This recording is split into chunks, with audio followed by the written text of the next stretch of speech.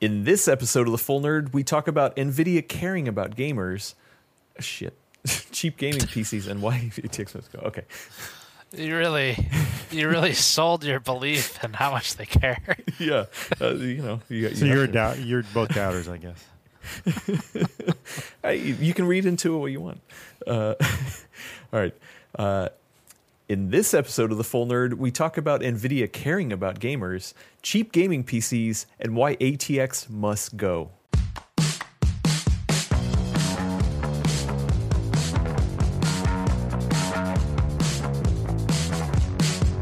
Welcome to episode 278 of The Full Nerd. I am the fill-in host for this episode, and I have the original host back with me, Gordon Maung. Hello, Gordon. Nice hey, everybody. Yeah, I'm glad you're up for joining and chatting. So, thanks for doing that, and thanks to one Stephen Burke for joining us as well from GamersNexus.net. Yes, correct. Yeah. Okay. Yes. Awesome. Thank you for having me. Yeah. Perfect. Well, we're here to talk about the PC. I don't know if you guys have used one recently, but no. It's a hot thing. And there's some hot topics, and I know Gordon, you've been gnashing your teeth at getting to some of these topics. So let's just dive right into it. First up is we got some GeForce RTX Super or 40 series Super rumors, obviously swirling around. We don't know anything, concrete, but there's a lot of information swirling around there, and I think the bigger question is, or at least that it's having us think about is, with the signal of super refreshes, does that mean Nvidia cares about gamers? Like, is that enough? I think it's a great jumping off topic because there've been rumors about super series. Go out there, read the stories, believe them, don't believe them. I don't frankly care because they're just rumors at this point. Obviously, we know rumors can be really right or wrong. To me, though, the existential question for super rumors is the launching point. What does Nvidia have to do with Super to show that it still cares about PC gamers?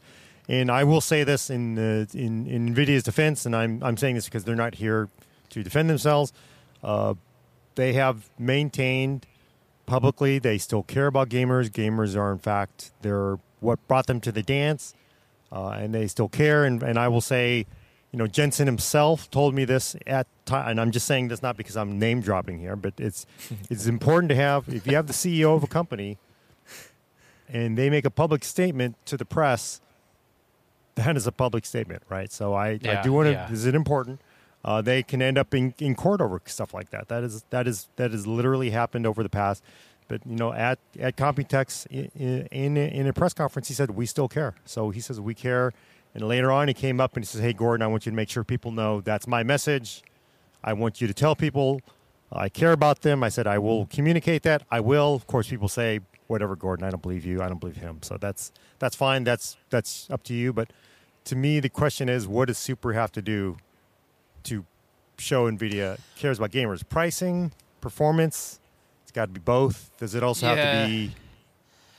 I think there's some of that. Like, what is the topic, or what does the question mean in general? So when we say Nvidia doesn't care about gamers, which I guess is kind of, Adam, when we were pulling the topic headline to begin with, I think that's what the kind internet of tells me. That's what I was going to say. It's like a kind of a, this is the type of thing we've seen in comments and on Reddit and whatever.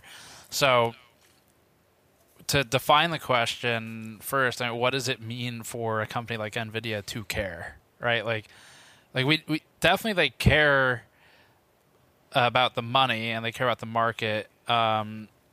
So there's no question about that.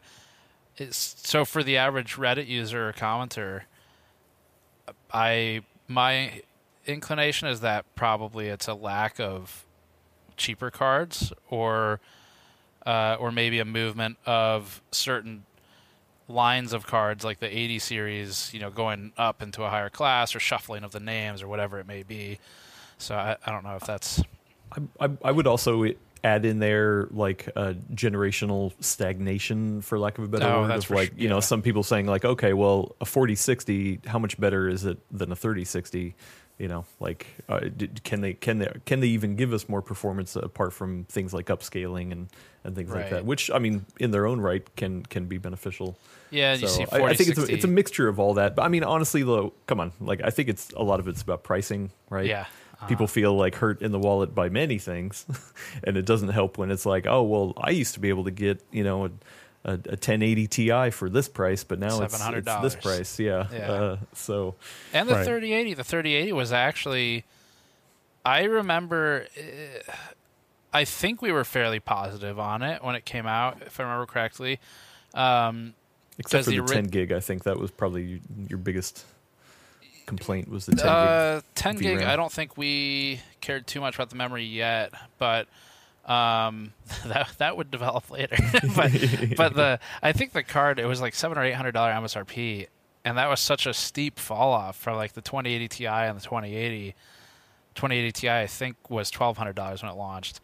That it was pretty exciting to see. Oh, okay, they heard people, they get it, and that's something that Jensen also said was. He heard the complaints about the 20 series pricing, and they wanted to bring it down. And the 30 series did for 2 weeks until no one could buy it again for a year. Like that was kind of the problem. But yeah. 30 series is just a flash in the pan. Yeah. But I guess that you're right, because I think generational stagnation is going to be a complaint if there has to be a decent performance uplift, because we sort of saw that with what we just went through with the last kind of lackadaisical launches. But I do wonder, like, because they have to give you performance, and they have to give how good does the price have to be for these things? Like we were joking earlier, I was going to bring up my 1990s reference. Does Jensen have to be out there giving out 4080 supers like free turkeys? Like Nino Brown. I mean, it's Thanksgiving. Yeah, you can stop and go to your browser, just press the pause button, like Steve had to do, and actually look up Nino Brown. But what I'm saying is that they have to give these things away for free, and I don't know. That's obviously not realistic. And then here's the other thing. Isn't this just set up for failure? Because one, they got to give you spectacular performance uplift. Generally it's going to have to be better than what AMD does, because AMD outdoes them, because they're the number 2 brand. So they got to give you way more performance, and then they have to give you it at like unheard of pricing. I mean, like, what are the odds of that happening? In a day where we're still paying excessive prices for a lot of things in this world. Yeah, somehow I think, Gordon, it might have been just before the show you mentioned. Was it the 3060 you looked up was still available and like $300 or something?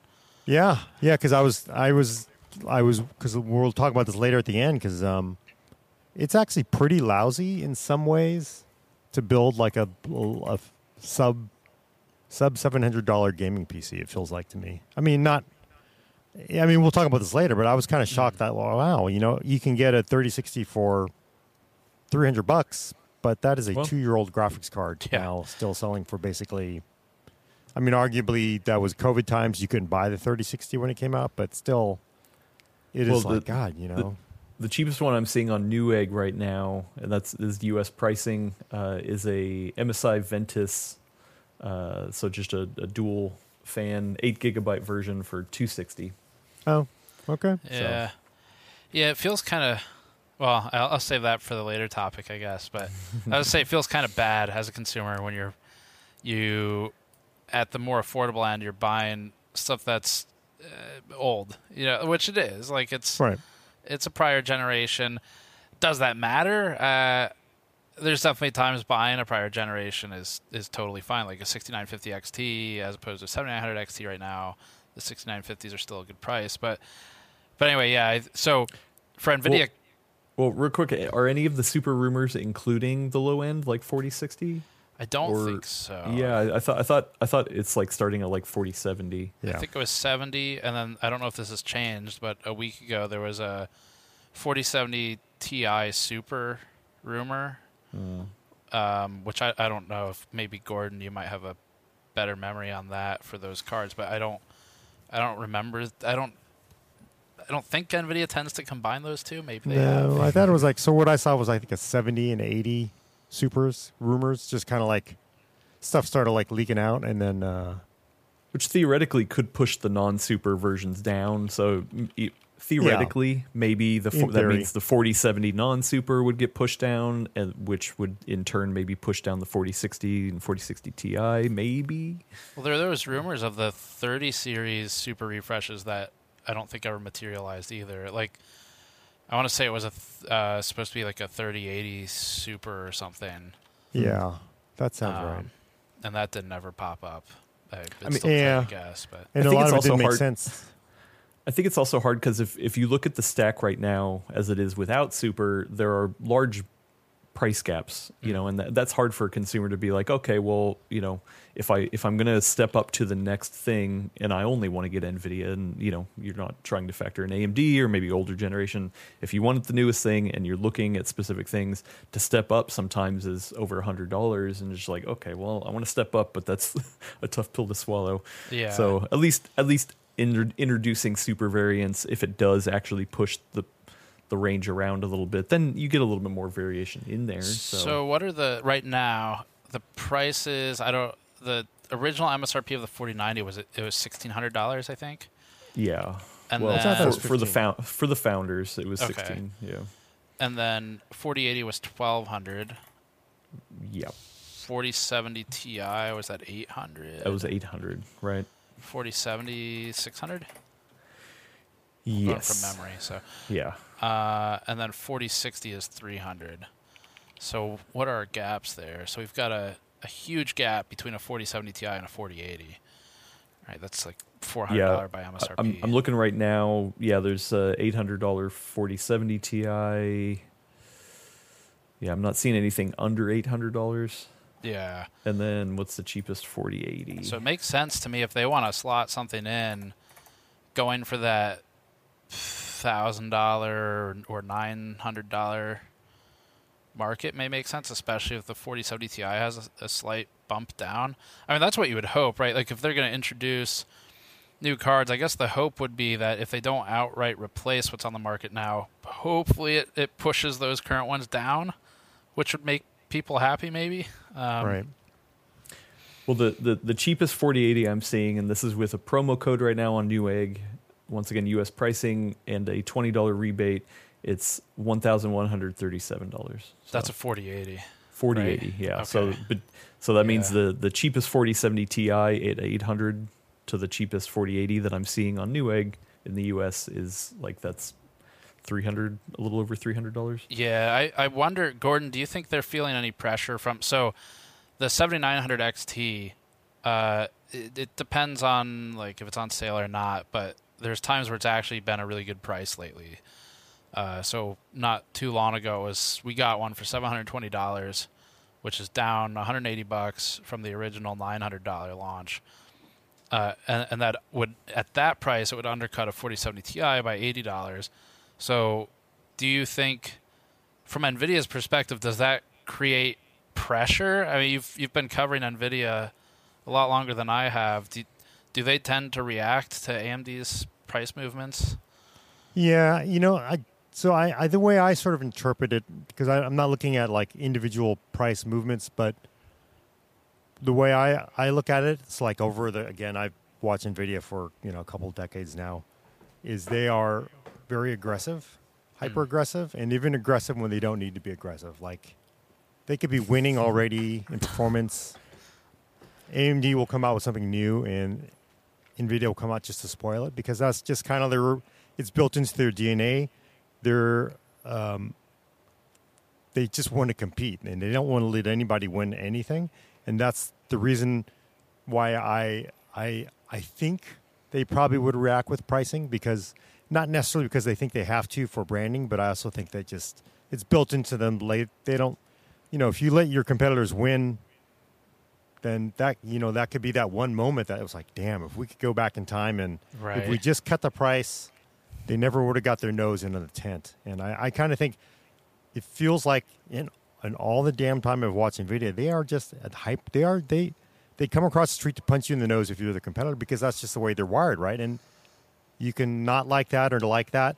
I will tell you, there are some shareholders of Intel that probably would have liked it if Intel would have come across the street to punch people in the face 10 years ago, Right. of course, obviously Yeah. there were some issues there because Well, Intel, yeah, there were times that Intel punched people in the face. there were times that they actually, no, you're not actually supposed to punch them, but yeah. Right.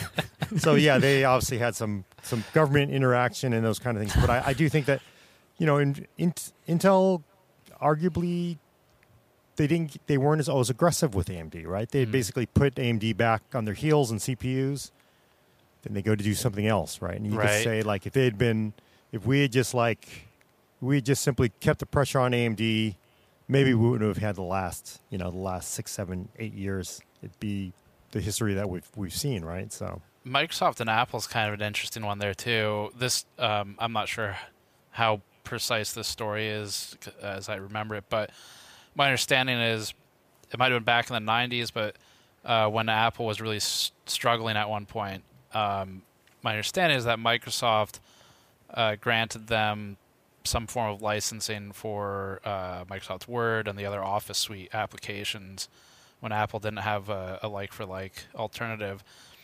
And you Isn't that when he showed up on like a Steve Jobs like a keynote? Didn't like Bill Gates get on like a phone call on a Steve Jobs keynote or something? I think so. I don't know if Gordon remembers that, but anyway, what I'm thinking of is the Office on Mac. Yeah. So I mean, we're like really getting into like a long time ago. Like some people here, I'm just trying to think of how old I was. So and the reason I bring it up is I wonder, that's one of those moments in time, like going back to what Gordon was saying, where you kind of wonder if Microsoft today, I was looking at that like, ooh, maybe we should have been more careful then or something. Yeah. No, really. I mean, there really is that like hindsight, right? Like if we're looking even into even more ancient history, for actual Apple admirers, and there are some things I know people think I hate Apple. I have a lot of problems with what Apple does. I mostly have a problem. People think you hate Apple? No, I don't hate. In fact, I don't hate Apple at all. I have a problem with a lot of the fan base getting a little too overboard. I would say that's my main problem. But what I want to say is I'm going to bring up the Apple Newton. For you may not have heard of it. Basically, it was an earlier, PDA, like a Palm Pilot, personal right? digital. Yeah, it's like a Palm, like a big. If you think about it, it's like a pre-Palm Pilot. It was like a really big Palm Pilot, had handwriting recognition, and it was incredibly advanced. Handwriting recognition, all this stuff, touch computing, all kinds of like amazing stuff. And I remember that was the previous CEOs before Steve Jobs had come back. Steve Jobs had come back. He says, "Look, I got this Newton thing. What are we going to do with Newton?" A lot of corporations would have said, "Look, we've invested, say $400 million in this thing. Let's sell it at a cut rate to somebody." And I guess what Steve Jobs is like, no, let's just kill it. Oh, wow. And the argument was, if I don't want to sell this thing to somebody and they have to come and fight them in 15 years because I've given this entire market away. And you think about it, just think of like Steve Jobs has said like, hey, yeah, let's just sell the Newton off to Microsoft. Right. Like what the world would like some kind of weird dystopian, Amazon Prime TV show would that be where Microsoft basically runs everything because they own the Newton and the Newton-based spin-offs, and Apple's just pushed off into like nowhere land because they don't have the Newton. Microsoft phones become, or Windows phones become the actual iPhones. So there is something to be about killing these things, even though it always seems crazy. It's like, man, that was a lot of money. Why would you kill it? But so then, from NVIDIA's perspective, maybe like Gordon was saying, if they're hyper aggressive when to the rest of us it seems like maybe they don't really need to hit AMD right now. Maybe some of it is. Maybe they don't. Well, but I think they do. If you believe the chatter on the internet, nobody's buying these things. Like they need to do something. They're hurting. AMD is catching up. So. Is that the latest? When you say that while petting your cat like that, sorry. It starts to sound more like an evil villain type of statement. Yeah. Like Blofeld? Yeah. That'll never match our prices. Well, but I mean, that's the other reality of this, right? Is that they command the market share for discrete GPUs. Well, Right. and even laptop GPUs. Let's be honest Yeah. here. So, like, And data center stuff, or I Yeah, guess yeah. with the H100, yeah. so I mean, and AI and everything. as much as people would like to applaud what AMD is doing, I mean, definitely I feel like of this generation right now, the 7800 XT is like the one that people are like, oh wow, that's the one to get, if you're trying to find the perfect sweet spot. But I mean, at the end of the day, like Gordon said in your Computex video, people keep buying Nvidia. That's so no, that like, was a great opener too. yeah. Do they need to? Do they really need to, adjust? Because I mean, people keep buying it. Like, or are you saying you think like whatever, it doesn't matter? They just want to keep the pressure up and they keep punching. Yeah, so that's my argument, and I know people like think I'm just basically like I don't like I have Shill. like this. Well, I'm shill. Some people say shill, but the other thing is like I just sort of have this Pollyannish view of it, and I just again, this is like I've watched Nvidia, and I've watched them be extremely aggressive and never let anybody lose. Right? They give nobody quarter, and that's the one thing I will say about Nvidia, that over every launch cycle, yeah, I'm just thinking of the last one that they've really lost, like really truly lost. That was like a decade ago, 12 years ago, 13 years ago. You're thinking like 480 maybe, Fermi or something? Yeah, I mean, it was a long time ago, right? So that was a long time. Like truly lost. I mean, I want to say, I might have the name wrong. I think it was like the 4870 AMD was pretty strong. I don't know how they were for market share, but that would have been like 2008 to 10 area. Yeah, the 9700, 9800, ATI really had a really great hit. We're going back kind of far. But I mean, like the 9800, like it wasn't even the same company. It was ATI, right? Before they even got bought. Right. And I think you have to, like, when you factor in that Nvidia just doesn't like to lose. And they obviously have a lot of funding from AI. I just kind of feel like, why not? If I were them, and if this is a company that is always aggressive, why not be aggressive now? It's a perfect opportunity to, because arguably 7800 is a really, really good sweet spot for a lot of performance. So a lot of value too. Right. So do you think that if there's 3 supers or whatever, refreshes, call them, in case they're not just super, but if there's 3 of them and they're coming in at like a little above a 4080, because the rumor is that the 4080 refresh is a full die 4080 or something like that. So if there's one a little above the current 4080 and there's one above the 4070 Ti, or maybe 2 above it, I guess it seems like the play, as someone who's not an analyst, the play that Nvidia might be going for would be a 4070 at $500 or something to compete with the 78 XT, or do you think they're looking more like 7900 XT area?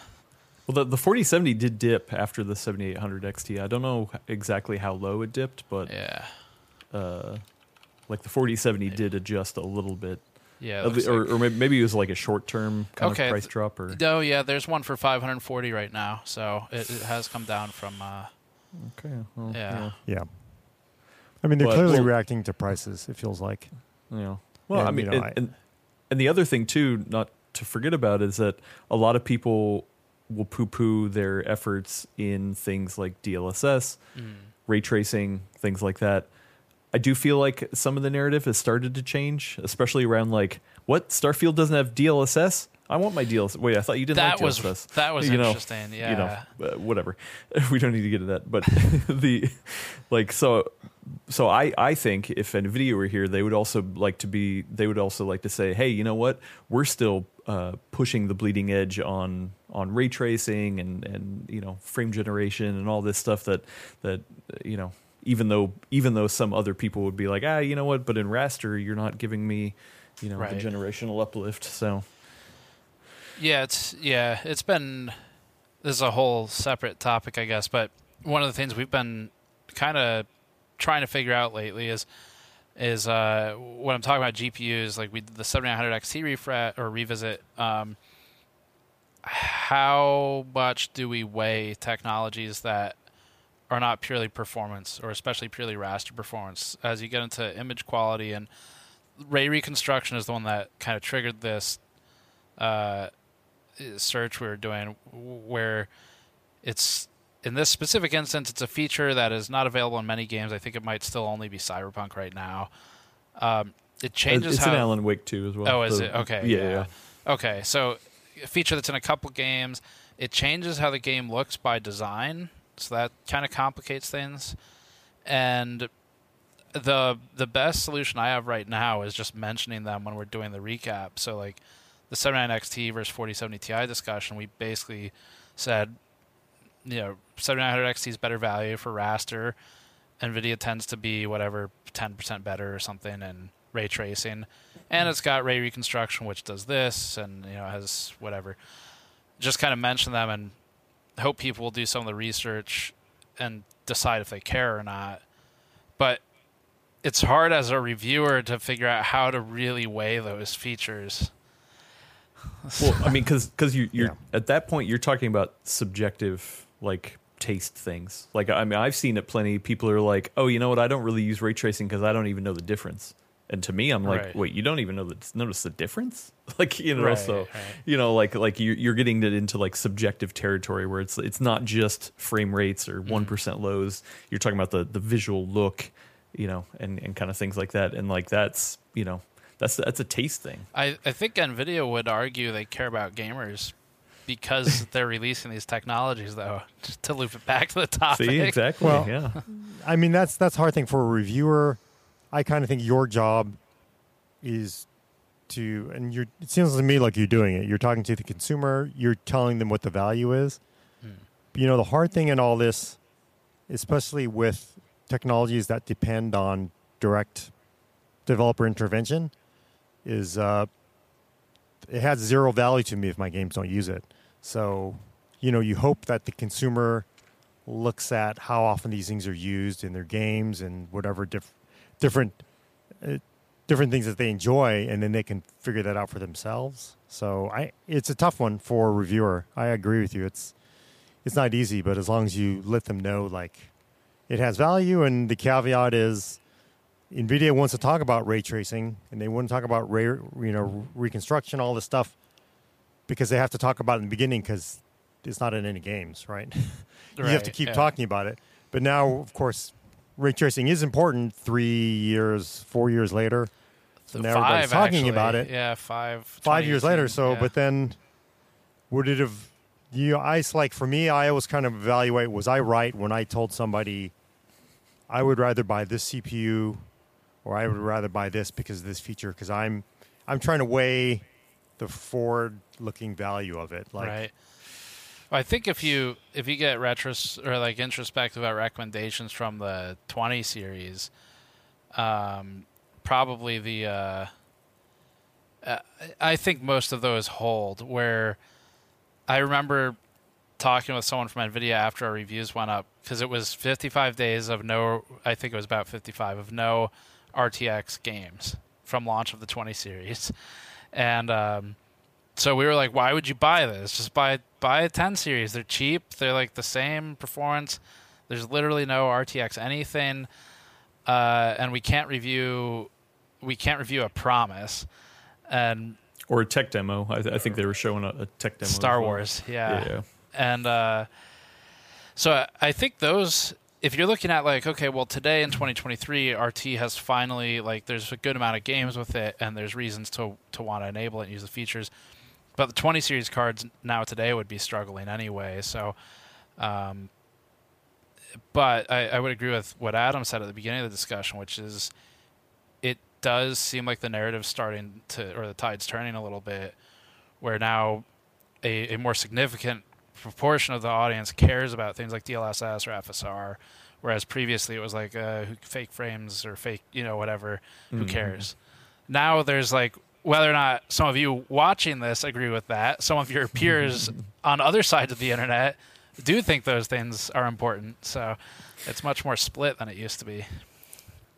Well, yeah, I've also seen like console gamers who are not in the PC at all be like, oh, sweet, my console can do ray tracing, and I mean they don't fully understand what that means Right. and like what's involved, but like it's like, oh, sweet, I've heard this ray tracing thing, my console can do ray tracing, Yeah. cool, so I think that's also helping turn the tide of like, oh, ray tracing's a cool thing. So if we try to answer the question, all right, yeah. Does Nvidia care about gamers? Do we have an answer? Like, my answer is yes. And again, I do think they care about gamers, and I'm basing that on watching Nvidia and the fact that they know this. And again, I'm not saying this is because there's some altruistic company, but they know like there's this well of money that they can keep coming back to for Right. billions and billions of dollars every year, every few years. They know that well is there, and they're not going to want to give that up to somebody else to have that well. And then also, at the same time, do I think like, hey, the board is sitting there, or maybe they're doing some budgeting, and they're all sitting there, and they're like, hey, we want to develop the most amazing, graphics card that's going to put Intel and AMD back on their heels. They are going to be looking at us from a mile away. We're going to be so far ahead of them. But I need more resources as much resources as you're giving to the AI people. And I'm going to guess everybody in that meeting would be no. 'Cause they're gonna be like, right. you know what? Right. You can kick their ass with the amount of money we're giving you now because it's an awful lot of money. And the AI money is coming in. This is an even bigger well. We are not going to give you more money because you're doing a really good job kicking their ass right now. So continue to kick their ass with the same amount or maybe a little more, but we're not going to why would you want to... I have a hard time believing that they would give more money to game development to make it number one. It's not that silly, I think. But, yeah. No, I think that's a good answer. Especially because, strictly speaking, in the most brutal capitalist way, they definitely care about gamers. Oh yes. But what is it? 30% of their revenue comes from gaming. I don't know. I can't remember what that breakdown was. It's it's not the majority. It's a very big number. It is. Yeah, it is still like a good base level. Hey, you know what? We got this. Right. Yeah. But so you're not the gonna... ebb and flow of the AI thing or whatever, crypto, Right. comes and goes. At least we got that bed of gamers. That's how I see it. As Right. yeah, they do care because it is their bread and butter. And maybe that's why they eventually drop prices on something in a way that maybe people will be happy with. It may not necessarily be because of. Yes, we at Nvidia feel empathy towards you, the customer. It's how do we sell more things? Yes. Quick. Yeah. Also at the end of the day, they know exactly how many they're selling and how many they're making, and you know what? If people weren't buying them, then prices would go down. So. Right. And they're starting to in some sectors, but like the 4070 we just looked at, so it's a slow impact, but. Well, guess what? Prices aren't going down enough, I guess, because we're here talking about cheap PCs. We're talking about it a little bit. I don't know, but that worked really well. We had this question just before we were doing the episode. We're like, man, can you even build a good cheap PC? What does cheap PC gaming mean right now? And is it ever gonna are prices ever gonna fall again where we can be? I remember. Years ago, Gordon, we built like a $500 system, and we were like, "Dang, this is a damn good." It was the same performance as a console for $500, And you were like, "Oh, but you can also do your taxes and things like that." So, are we ever going to get back there? Or is it just done? Because Steve brought this topic up yesterday, and then I actually sat down. I was like, it can't be that bad. I was like, oh, because I was like, I'm going to try to build a machine that I'd want to build for as cheap as I could. I could not get it under $700, $700 to $800. Brand new parts. I was kind of surprised. Brand new parts. Brand new parts. Brand new parts. Okay. I was looking at. Do I do 5800? I was looking at a 5800X because I was like, that seems like a good kind of cheat. And then it's like, well, but then I was like, well, maybe I'll do 7,000 because then I have forward upgradability. But then yeah. honestly, then I started looking at Intel because Intel's giving you, a ton of value too at the lower end. But I realized there's certain things that are pretty decent. CPUs, motherboards seem like we're doing pretty good for, honestly, for budget computers. But it's the graphics cards that are hard. And so let me explain you the rationale. So I started looking at a build, and I was like, well, so again, I was looking at 5,000, 7,000. I was looking at Intel, like an i5, like an F part, or just something just to basically run the game. 1 terabyte SSD, 32 gigs of RAM is base. But then I started looking at graphics cards, and I was like, well, you know what? I think Intel's the way to go because you're getting really a lot of value. And then I was like, I still like, even though we know that Intel Arc is doing really well these days, I just know that this, and this is the sad thing, is because I know, like, if I were to take this build and I were recommending it to, like, the 10-year-old. Right. It's that whole Arc thing. It's like, the drivers are actually really good these days, except the game probably your kid probably wants to play, and then they are going to get on you, and then you're going to get on me, and it's going to be my fault. And I immediately started looking at 3060, right? Because it was like, Arc is like really a lot of performance, and then AMD's a lot of performance. AMD actually may be the way to go if I look a little harder. But then I was like really looking at then I realized that, and this is the problematic, I keep talking about this, the value of NVIDIA's brand is just too strong. And then I just know most people, the games are probably going to run probably out of the box a little better, and that enough for a regular person.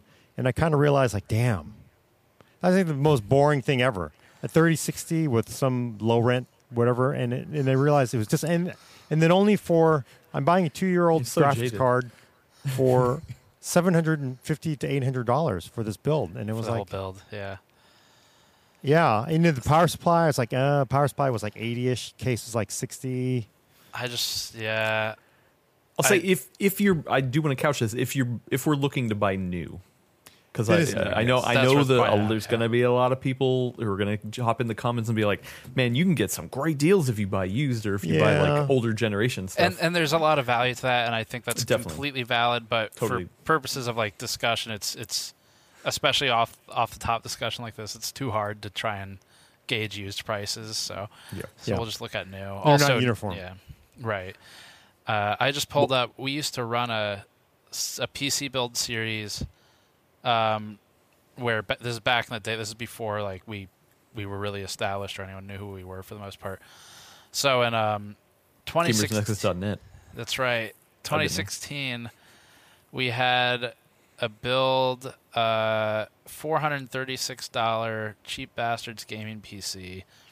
It was an i3 6100, which was $115 at the time, and an R9 380 GPU, which was after rebate $135.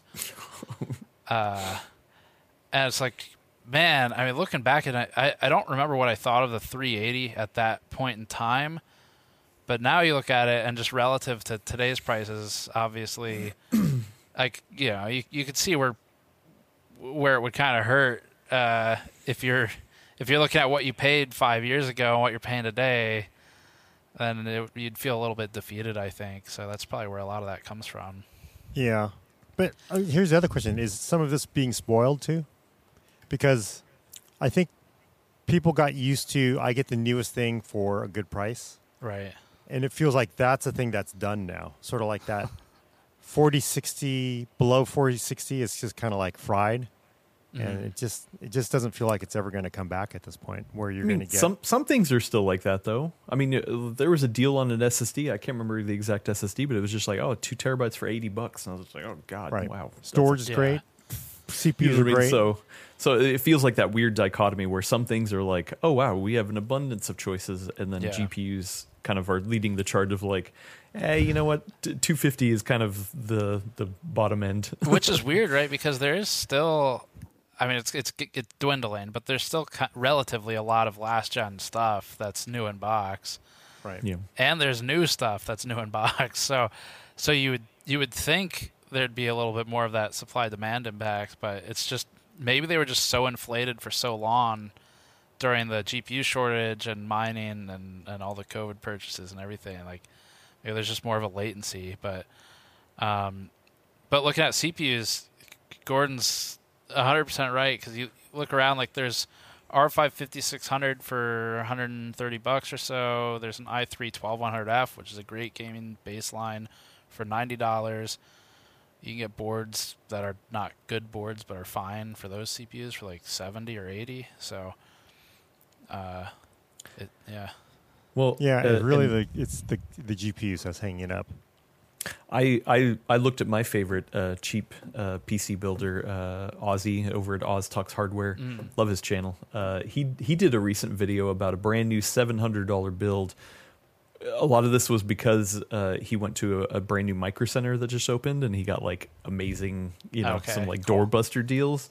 But yeah, so his build for $700, and his goal the goal of the video was to try to hit 500 FPS with a $700 PC, which he actually does. I like that goal. Yeah. Yeah. No, I love Oz Talks Hardware is the channel. I love his stuff.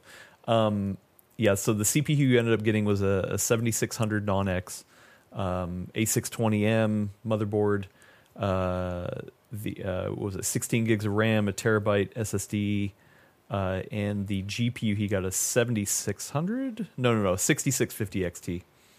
Okay, yeah. Yeah, and then like a $60 case, $45 power supply. And then he put it through the paces, and the like in Valorant he was getting like over 500. Apex obviously has a 300 cap, so he was hitting the 300 cap. CS:GO he was getting like super high, What was his total over price? $700. Okay, yeah. Once again, this was with a lot of like Micro Center sure, deals. Not everyone has access to that, but yeah. And then in other games, I can't remember Cyberpunk. He had a couple other games in there. You should go watch the video. I'll link to it in the description. But yeah, it was all hitting over 60 at 1080p, and usually with some sort of like scaling for like those kind of games.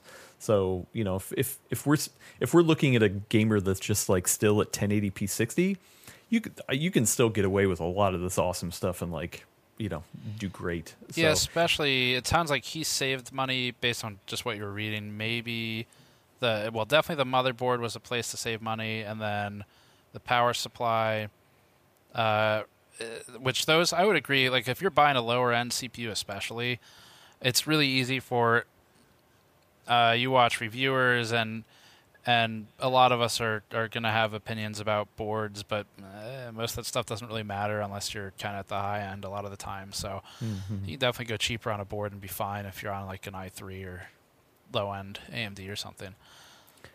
Also, I do feel like even though the pricing on the GPU itself, like I actually have a video where I was testing that hopefully will go up next week, where I was testing a 7600 RX 7600, and with all the people kind of like pooping on it or whatever, I was like, I don't really expect much. But in the games that I was playing, I tested both at 1080p and 1440p. It was like 6 different games, maybe 5 different games. All of the games played on that 7600 at 1440p above 60, other than one, and it was Final Fantasy 14. It was 50. So I'm just like, oh, okay. Well, actually, I mean, if you just look at what you're getting, sure, it's relatively not as much as we used to get. I totally get it, and it's still a lot of money. What is that, like $260 for a 7600? Yeah. But I mean, you're still talking about like easily 1080p 60 or 1080p maybe even 120 or maybe 1440p 60. Like unless it's doable. Unless you want to play a new game like City Skylines 2. Yeah. In which case, or enjoy your 23 FPS.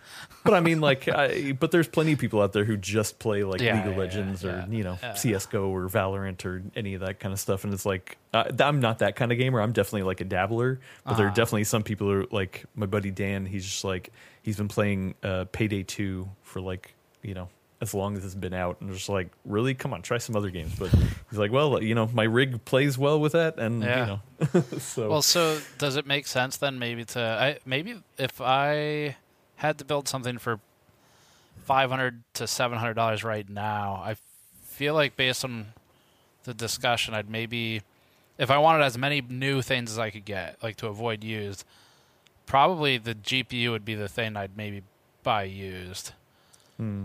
Because you could get a lot of good hardware for like you're saying, the SSD deals. I definitely wouldn't buy a used storage device. And they're cheaper, so you might as well get one of those. And then boards, I'm just looking right now, it looks like they're still relatively cheap at the low end. CPUs are good. So maybe just go GPU used. Yeah, that's a good idea. Yeah, try to knock off $100 or something. Or find a family member that's willing to hand down, hey, you need to upgrade, right? Yeah, right. Why don't you give me your old one?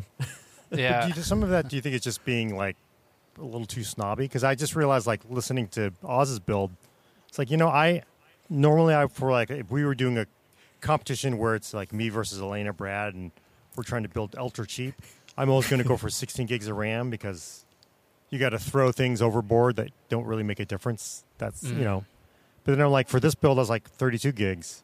Like, it just felt like 16 gigs was a little too little for a gaming box at this point. But I feel like 16 is still okay. I mean, especially for this. Yeah. Yeah. Then it saves you $30. I mean, it's definitely I wouldn't go under 16. Yeah. It used to, we used to do like 8 for all of our cheapest builds. And again, talking several years ago. And 16, I feel like it becomes like you're exchanging the ability to be lazy with your tab management for cheaper RAM, right? Like, if you can get over it and just close your browser when you play your game. Just get over it. Probably it's from okay. GamersNexus says, get over it. Just close your browser tabs. Get over the browser tab problem. It's a problem. The first step is admitting it's a problem. And the second step is clicking the X. Not right now. Don't do it right now. Yeah, leave this one open. It's very important that you leave this open. And then play your games without any browser open, except for PC World's The Full Nerd. And that should be fine. So take that out of context. Just get over it. Quote Steve Burke. Yeah. Well, the other way to look at it is, okay, well, is the PC still the dominant platform? If we're struggling to build, like a 1080p or 1440p gaming box for under $700, you can just go get a console for $500, and that does 4K. That does ray tracing. Adam. So, I think you should leave. That's just. That was just so offensive. Yeah, I'm sorry. I'm sorry. I don't understand. What I'll never understand is, because obviously he's saying what all the console gamers always say. Do you think they know how offensive that is to us? Like, in a way, I don't know if they understand it. I didn't know it's because I have a history here with consoles, but it is actually truly offensive in a lot of ways because it's just like. I don't understand why. What if I started? You gotta come throw. They always console people always have to like try to rub that in. Well, you could just go to console. It's like, unless did I say something like you? Did I offend you? No, I mean, but like they'll bring that up even if you're not even talking about consoles, right? Right, because that's always the thing they have to bring up, and they try to bring it up at the end, like, well. And then it's just like, okay, why do you have to say that? Why you got to do that kind of like I didn't say anything about consoles. Why you got to bring that up? To be fair, like you are getting a really good gameplay on these newer consoles, especially compared to the equivalent price of a PC right now. In the past, we've been able to, I feel like, be toe to toe, but at this price point, they've been able to, keep the lead. Yeah, so. I think some of the technologies we were talking about earlier, maybe because if PCs are the prices they are for the higher end ones right now, acknowledging, now that we've looked at it, that you can build a kind of cheap PC, especially if you I have used GPUs up on eBay, and there's a 3060. That just sold for $180. It's like there is stuff out there, but the features like higher quality ray tracing and things like that, I guess that's still an area where consoles struggle to fully and one-to-one compete. So maybe there's some strategy there. I don't know if Nvidia cares to, like, I don't know if how much they factor in consoles in their strategic decision making, but maybe there's an argument there where it's the yes, but you can do more with a PC than a console. It's kind of the same argument that's always existed, right? Yeah. But yeah. Well, and so another wrinkle in this, I was like, well, okay, are handhelds like filling that space, right? Because I mean, like the Steam Deck, you can get for $400, normal entry level price, right? And yes, it's only 1280 by 1800, and yes, you're usually like, maybe like low to medium settings. It's not like the most graphical showpiece. Any more qualifiers you want to add before? But it's awesome. I love handheld gaming. Yeah, I know you guys aren't in the jam of that. I actually think they're cool. I really like the handheld devices right now. So I mean, like that is like a spot where it's like, okay, well, you can still get a damn good gaming experience, if you're into the handheld part of it too. And what you get for $400, I think, like, I don't feel like people are like, grabbing their pitchforks and being like, oh man, the Steam Deck is way too expensive. No, it's expensive, but for what you get, it's really not bad though. Like, Yeah, especially now that they have the used models, and I think the cheapest one I want to say was like $380. I might be off on that, but I don't know. But they have some refurbs, like certified refurbs, that are really cheap, and we've liked them internally. And you want to play a game like Vampire Survivors or Kingdoms and Castles or whatever, some kind of lower asset quality game, except for City Skylines 2, then it's great. They're great for that type of gaming. So I think that's. I don't know if does that eat away at any of the market that consoles or PCs target though, or is that just like a separate? Is that in a category of being like a toy, right? Like an extra thing on top of your main. I've always seen it as an add-on. Like I would never give up my main gaming PC. It's more like, oh, I have that in addition to. Even though honestly, to tell you the truth, I play more on my handheld than I do on my gaming PC. But like I would never not have a gaming PC or a PC in general. So if you had to pick, you would choose. It would be the PC. Yeah, right, for sure. Okay. Yeah.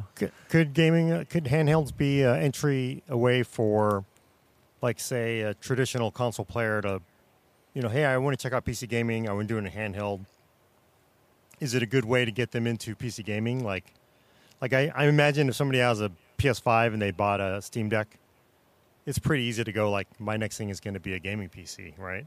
Yeah, you still get the modifiable aspect of it, right? So, at least in terms of, to me, this is maybe my like older school approach to it, or differentiation for it, but the biggest divider for me between console and PC type gaming was always the ability to modify games, like download and install mods, and depending on the game, that's still pretty alive as a scene. So you still get that if you're on a Steam Deck or an Ally. So maybe it is maybe it's a gateway drug and we should ban it so more people don't or heavily tax it. Yeah. No, I mean, another aspect of this, and this is obviously why Valve is interested in doing it, is to get people into Steam. Like right. Willis, like I let him borrow a Steam Deck or a ROG Ally actually, but like he has no games in his Steam library. But because of the handhelds, he's starting to grow his Steam library, which then in turn, I mean, he already has a PC, but in turn, I could see where it's like, oh, okay, you know what? Like I get a Steam Deck, then I start to buy some games on Steam. Then it's like, oh, sweet. Well, I can build a PC, and I already have these games that are on Steam. Sweet, and I mean, your Steam library carries, way past to what consoles have ever had been able to do. So, and there's compatibility with. I mean, you wouldn't necessarily want to use it this way, but there's compatibility with things like documents and PDFs and sort of there's an existing way to, if you had to use it for school purposes in a pinch, or just to, I don't know, we've used Steam Decks and Allies and stuff internally just for a quick. One of our camera guys has used it for shot review and stuff like that. So, there's a lot of creative uses where it's even a little smaller still than a laptop. It's perfectly fine for just reviewing shots. So, the versatility, I could see it leading people to like a PC purchase or something. The last other wrinkle to put in this is I feel like integrated graphic. Like obviously since the 5600G or whatever or the Ryzen's 5000G parts, that was like the last time integrated graphics was like, oh man, wow, you can do some serious gaming on an integrated graphics. Like we don't really have. Who knows what Arrow Lake maybe will upgrade in that. Maybe Ryzen 8000. I don't know, but I feel that's the other part of the cheap PC gaming is not being able to rely on integrated graphics right now. Gordon? Sorry, can you hear these alert sirens? No. No, I just hear a lawnmower. Can you hear that? No. Okay, cool. Sorry, we're having all sorts of problems. The city I live in, they do these emergency alerts every noon on Wednesday. Oh yeah, you're right. They set off the alarms, the fire. It sounds like a air raid alarm from World War II or something. Oh, great! Like some prop plane is going to come straight. Don't worry. Something, just I guess. Well, you're already on the Star Trek bridge, Star Trek bridge. So. Just beam out of there.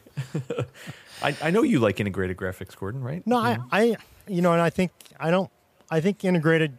One argument for why it's so bad on desktop for low end gaming is integrated graphics. It almost feels like, and I don't know if this is true or not, but it feels like they've kind of ceded ground. Like, you know what, we'll let integrated take over the sub 100 graphics market, right? Nvidia probably does it's not even worth us to waste money on that in the long term. At the moment, it feels like they're. So the future's probably going to be AMD. Obviously, they've got a huge hit here. And I imagine Intel wants to make some money too. And I was actually kind of postulating maybe all these ARM-based CPUs that AMD and Nvidia want to make are to be paired with graphics because right. There's no reason. I don't think there's a reason to go to war with x86 with ARM again on desktop because that's going to go nowhere. Laptops, I don't know. Not worth it. What was that, Adam?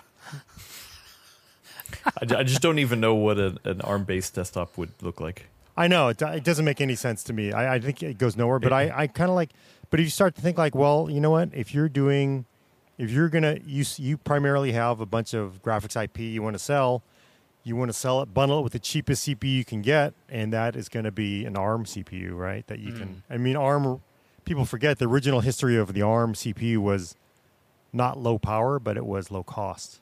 So supposedly the history of ARM was to make it as cheap as possible. And if you could have a Steam Deck running on ARM with, AMD graphics or Nvidia graphics, who cares? You don't really care as long as it can play the game, right? As long as it's compatible, yeah. Yeah. Yeah, that's what people actually care about. What can I ask Gordon? I was looking through boards during that cheap PC discussion, and one thing was jumping out at me. 3 letters. ATX. At least a couple of years ago, you made a comment to me. We were talking about for our audience, the behind the scenes is whenever we, like PC World and GN, whenever we get together to shoot something, there's not normally too much of a plan. Like we'll maybe shoot a couple ideas across, but normally it's like, okay, so what do you got? And one of the things, Gordon, you said at a CES event was, well, there's always ATX, and something about how it should go away or change or something. And we saved that topic for another time. But it has been bothering me for a couple of years now. I really want to know why that was a topic for you. Oh, so I'm gonna be a little. So I'm gonna tell Steve the truth here. So about 2 years ago, because I got this. I don't like ATX. I have a problem with ATX. I'm gonna explain why. But the GamersNexus Steve Burke connection here is I started I started like name dropping Steve's name. I was like, hey, yeah, I want to do this project on like what we would do to improve ATX. It's about improving ATXs in the end. And, I'm going to try to get Steve involved with this because I know Steve is, he's a well-respected voice, especially on case reviews. People will listen to him. Case vendors will listen to him. I kind of want to see what Steve's opinions are here. I want to get him involved because I think ultimately ATX must die. It's ridiculous how long we've kept it. And I was, being I was like, I'm gonna drop Steve's name. Like, oh well, like people are like, oh, whatever, Gordon's, what then what do I care say, what Gordon thinks? Did they then say, oh, we really don't want anything to do with this? Oh, if Steve's into it, then then never mind. Well, people do respect your opinion here, and I think that was why, because I also thought like there was a really good, if we can get some momentum behind changing ATX and getting people open to changing. And the reason why I have problems with ATX, Steve, is it is literally something from the 1990s. It's the only thing left on the PC practically. Like if you look at a 1990s vintage PC, there's like nothing left. The only thing that you could possibly say is the same thing is maybe the shape of the power supply, because that's the same, right? That's same too. But like for things you plug in the back, the power plug, maybe an early USB 1.0 port if that PC had it, but like everything else is gone. All the other ports, almost everything is gone. You may have, PCI is gone, ISA is gone, all that stuff. Yeah, stuff like memory controllers and things like that have been integrated now. So yeah, and so my problem with ATX though is it's ridiculous that we still are using ATX as a way to build a modern desktop computer, which is in 1990, a total of, your total system power is 60 watts. Under full load, 70 watts, if that, right? If it might have been 50 watts. It was ridiculous. And then today's modern, desktops are sucking down 600, 700 watts. If you're pushing everything, you could really, push that that power supply to 1,000 watts. And I just think like there's so many things we can improve. Like the memory doesn't have to be where it is, because the memories, everything basically on the PC, and this is my last pitch here, then I want to hear opinions from Steve and from Adam here, why ATX must die. Everything on the PC is done basically out of laziness. And we have a spec. Somebody thought this up. Okay, they thought this up in 1990. Is there anything you're using in technology from 1990 anymore? So all this stuff was from the 1990s. Polaroid camera? Well, I know, I'm just kidding. But so you have basically 1990s technology, and that is telling you where to put the RAM. It is telling you where to put the south bridge. It is telling you how to design a motherboard from 1995 until 2023, and we're up to like 12-layer motherboards with 4 channels and just kind of like all this kind of nuttiness.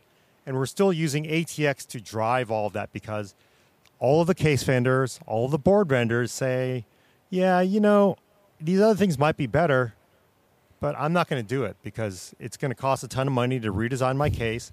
I got to redesign the board. I have all the engineers do it. There's going to be a ton of problems for years and years and years. ATX works well enough. Let's not screw with it. Well, can we put the memory on back? How about having a set riser height, like for the standoffs? So maybe you have more space behind the case. Maybe we make it so the south bridge is up near the ports on back. Maybe some ideas from BTX could be revived. But it really is, my last pitch really is, the PC community is unwilling to make any changes because they don't want to change. They just hate changes. And to me, it is a problem because there's nothing you're using from 1990 anymore. And I would argue the reason why it's a strength, I recognize, but it's also a reason why it's a weakness is we're unwilling to change. Because not only do you now have to fight Apple, you have to fight Qualcomm, you have to fight phones, you have to fight tablets. You have to fight them with your hands tied behind your back because you are, for desktop PCs, which we're never going to grow out of, you're still using 1990s design cues, right? So to me, that's why ATX, people have to be more open to it changing. And that means getting board vendors, case vendors. And yes, that's why I was using Steve's name, even though he never approved any of that. Like, oh yeah, I was talking to Steve about it. I probably haven't talked did, about it yet. honestly. I'm definitely on board. I feel like Gordon, you normally play devil's advocate with stuff, although I don't think you announce it first, which is what I just basically did. Oh yeah. And since you don't announce it, well, I've kind of ruined the comment interaction because now they know that I'm playing devil's advocate. Oh, I don't know. But I can cut that part out. I don't really know if that's true. you think Because I think that one argument I'm going to say is, and I'm realizing there's just a lot of things. It's like whatever improvement there would be, it has to have so much improvement that it's worth it.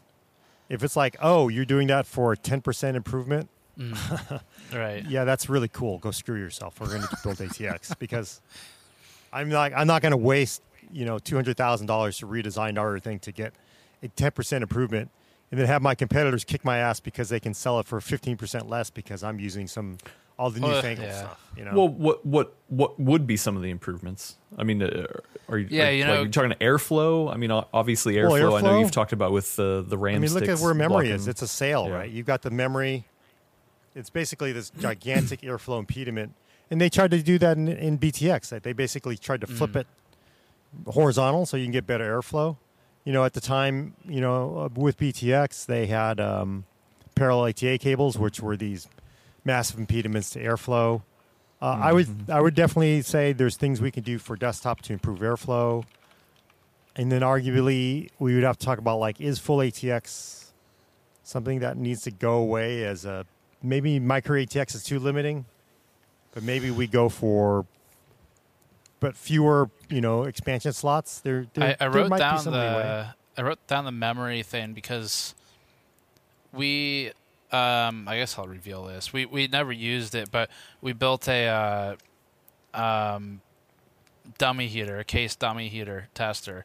So we literally cut a hole in a motherboard where the CPU is. We cut the socket out, and we made a 2-scale exact size copper block that the Z height of it is the same as the socket plus the CPU, and shoved that through the hole in the board. We put some heating elements in it, and so we can get a direct cooler contact, exactly like same measurements, same Z height, everything as designed, same pressure, and effectively have a heated real computer in a case. We did the same for the GPU. We cut a hole where the GPU is and shoved a copper block in it, reassembled the video card, and so they're both two dummy heating elements, except they have the same fans, layout, positioning as a computer.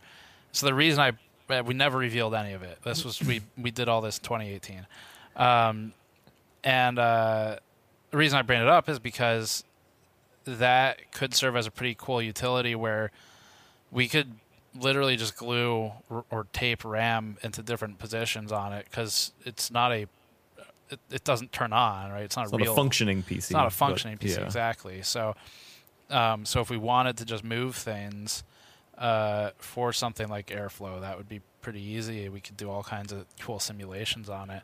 So I wrote that down because that'd be that aspect would be pretty easy to test.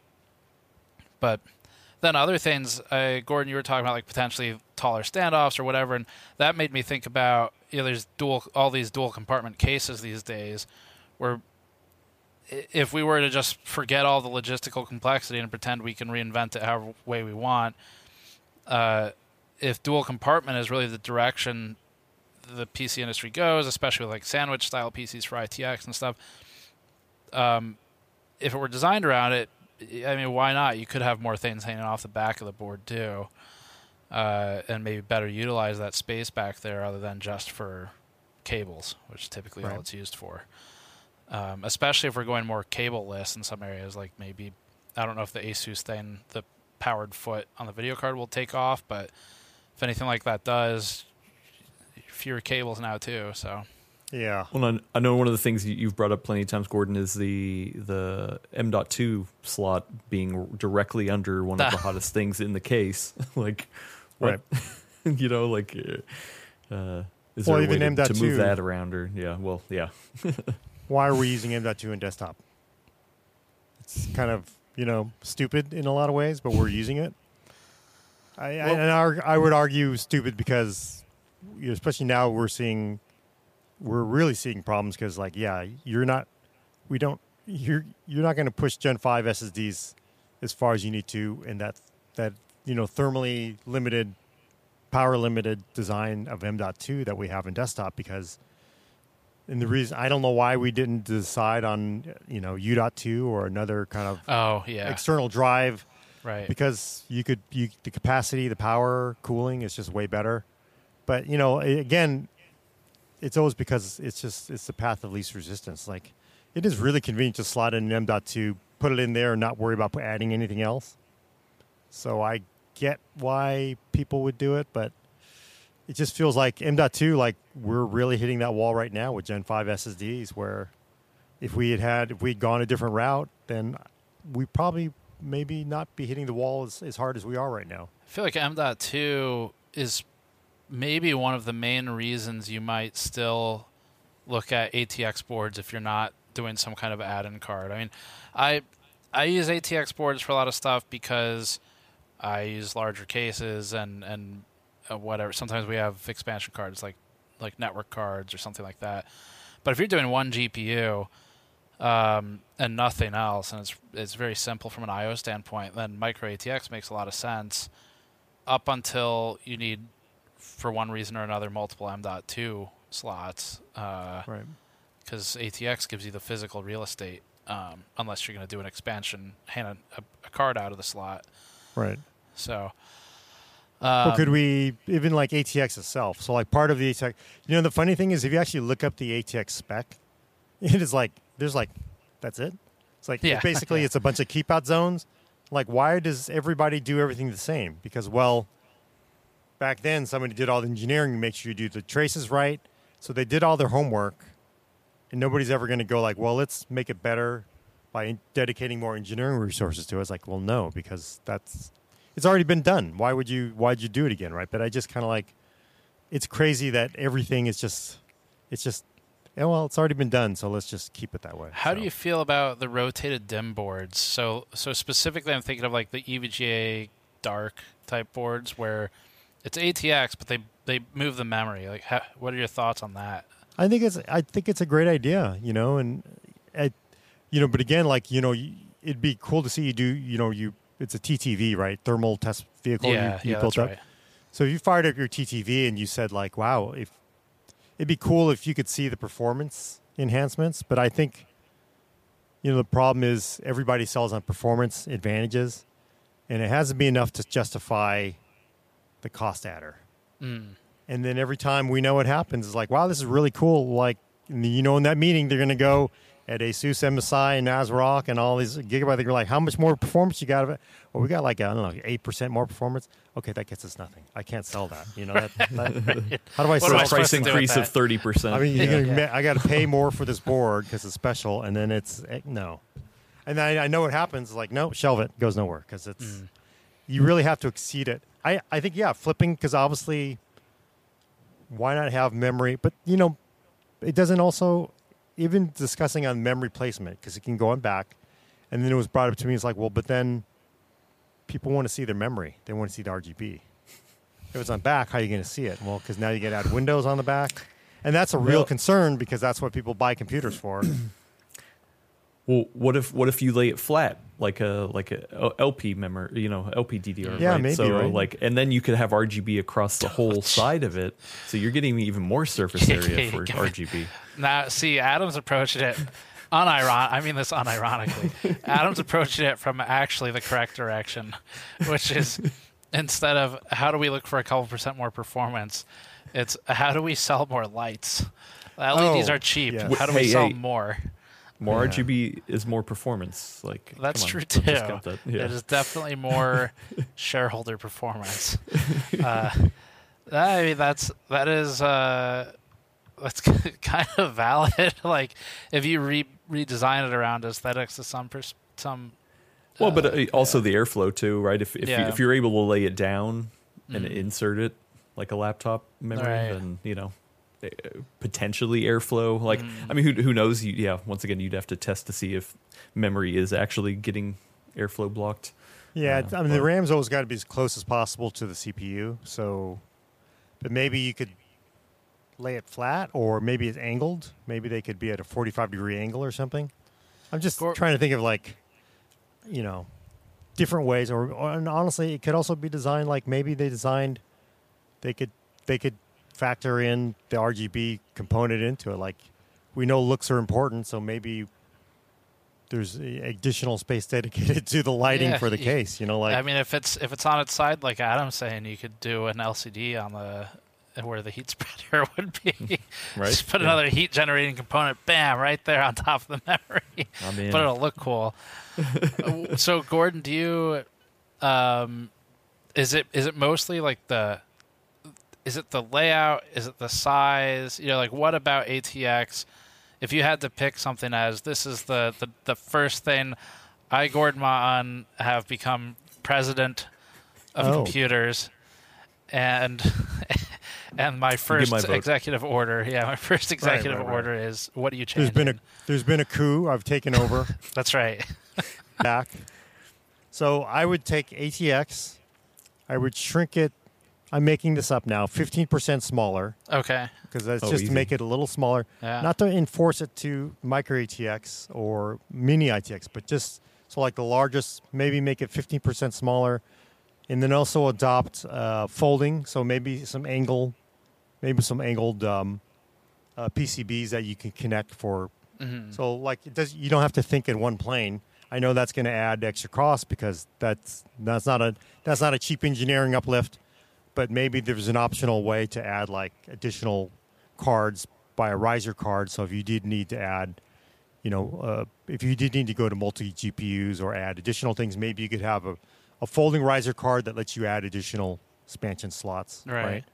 But it doesn't have to build in. So natively it can be a little smaller, and then you can add on to make it larger. And I'm just making all this up off the fly. This is how you can do it, because you have like 30 years of using from 1990s. It's ridiculous. Also, I would move away from ATX 12V and also for main power. So, I mean, clearly we have ATX 12VO now. There's ATX 12VO. No matter what you think of ATX 12VO, the thing that's nice, though, is that connector. The main power connectors are really tiny. You get rid of the power that you're not really using. You can shrink the boards down. That makes sense. Yeah. So I would do that. Easier to plug in.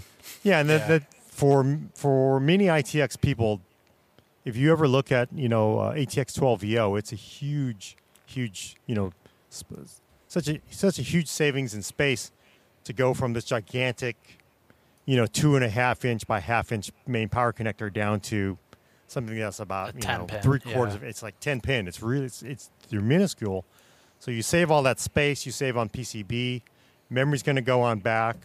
We'd probably, I don't know whether you'd probably have to flip it on its side, which is going to be a problem, or angle it. But again, more space on back to run more wires in back.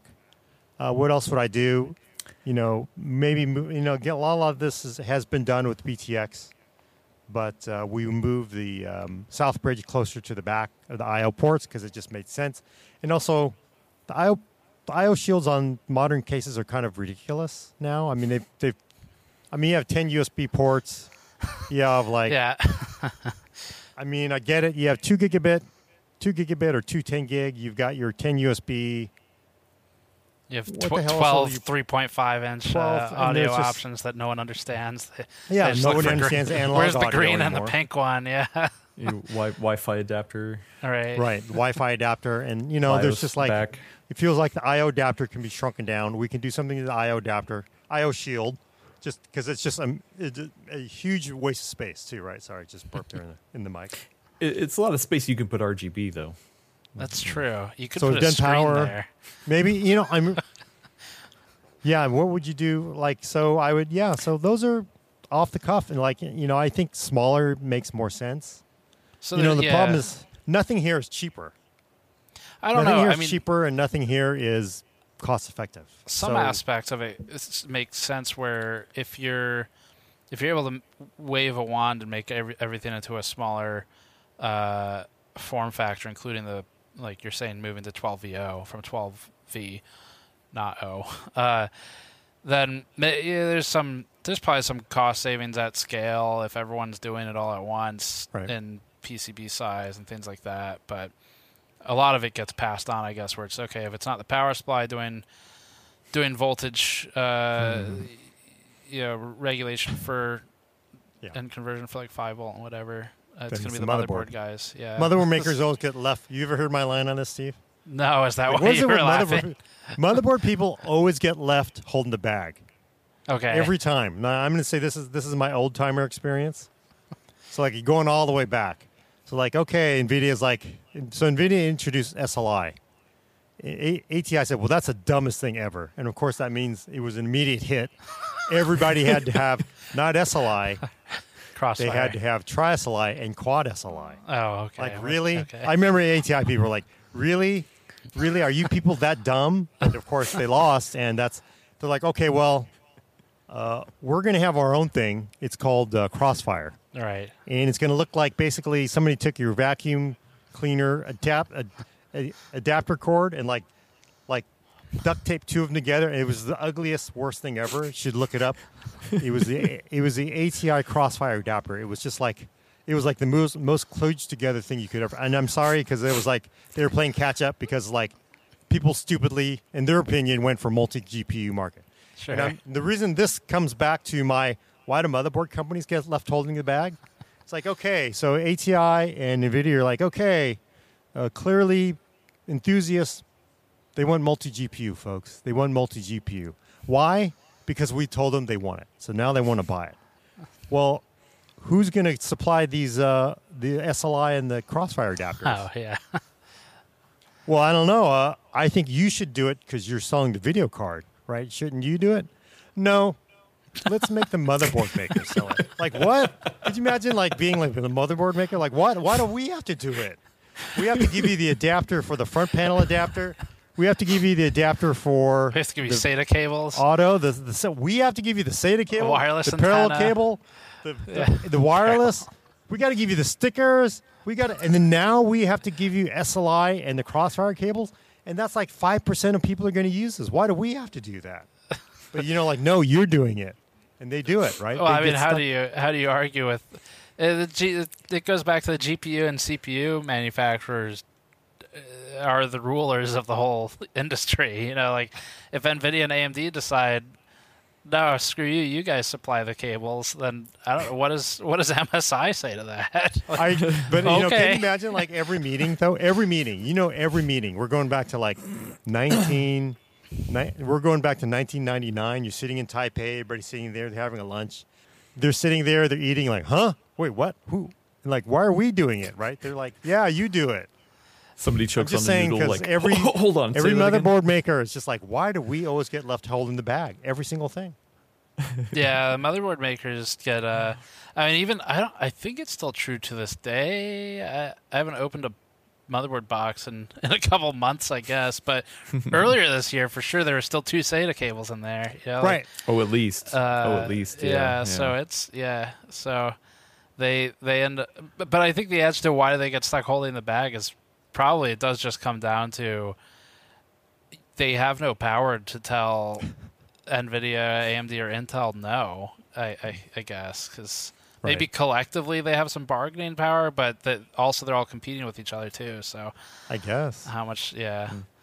I just want to know if it's like. Go ahead. I was going to make a recommendation for if we're changing ATX. I think one of the things that can cause problems is sag GPU, or if you're using a large tower, that's a good point. Why not lay down? Or I mean, that's one of the reasons why I like my sandwich style is like because the GPU is vertical. I know. I know some people. You can put a riser on a normal ATX system as well, but I mean, a large tower cooler like that introduces sag. Like why not? That's true. Designing around the modern heavy GPU, however that design looks, but that does make sense to be maybe a focal point if you're writing a new spec today. Is okay if we're assuming this 3-slot card thing is going to stick around, right? How do we design around that? Yeah. So maybe you could have we're going to lay it flat. And then there'd be part of the spec would actually be then mechanical, to support the card right for the SAG. But could you also do you think it's going too far to say I always want graphics card in top slot? Oh, that's probably too far. I think I don't know. I wouldn't design it that way but then what about should M.2 should Gen 5 always go in top slot? Or is that like going to is that too much? Would that cause people to rebel? And then next thing you know, they're pulling me out of my palace. I'm like, wait a minute. I thought you were all happy. We got the memory on back. We got the ATX 12E02 connector. Let Your cases are smaller. Why is there a coup against me now? Well, who let all the console people out? It's because you required PCIe Gen 5 SSDs to be in the top slot. I know. The GPU in the top slot. That was too far. That was the end. Actually, of it. I don't think anyone would get angry about the GPU in the top slot. Like, I don't know. I can't think of any cases. Anyone. I know. I'm sure there are people, but like, I don't know if I've ever seen a situation contemporarily that somebody didn't put it in the top slot. Yeah, that tends to be like unless it's a new builder who just like has no idea and was like, I'll just put them in any of them. Like, right. Yeah, I would say the new builder making that mistake is much larger than you expect.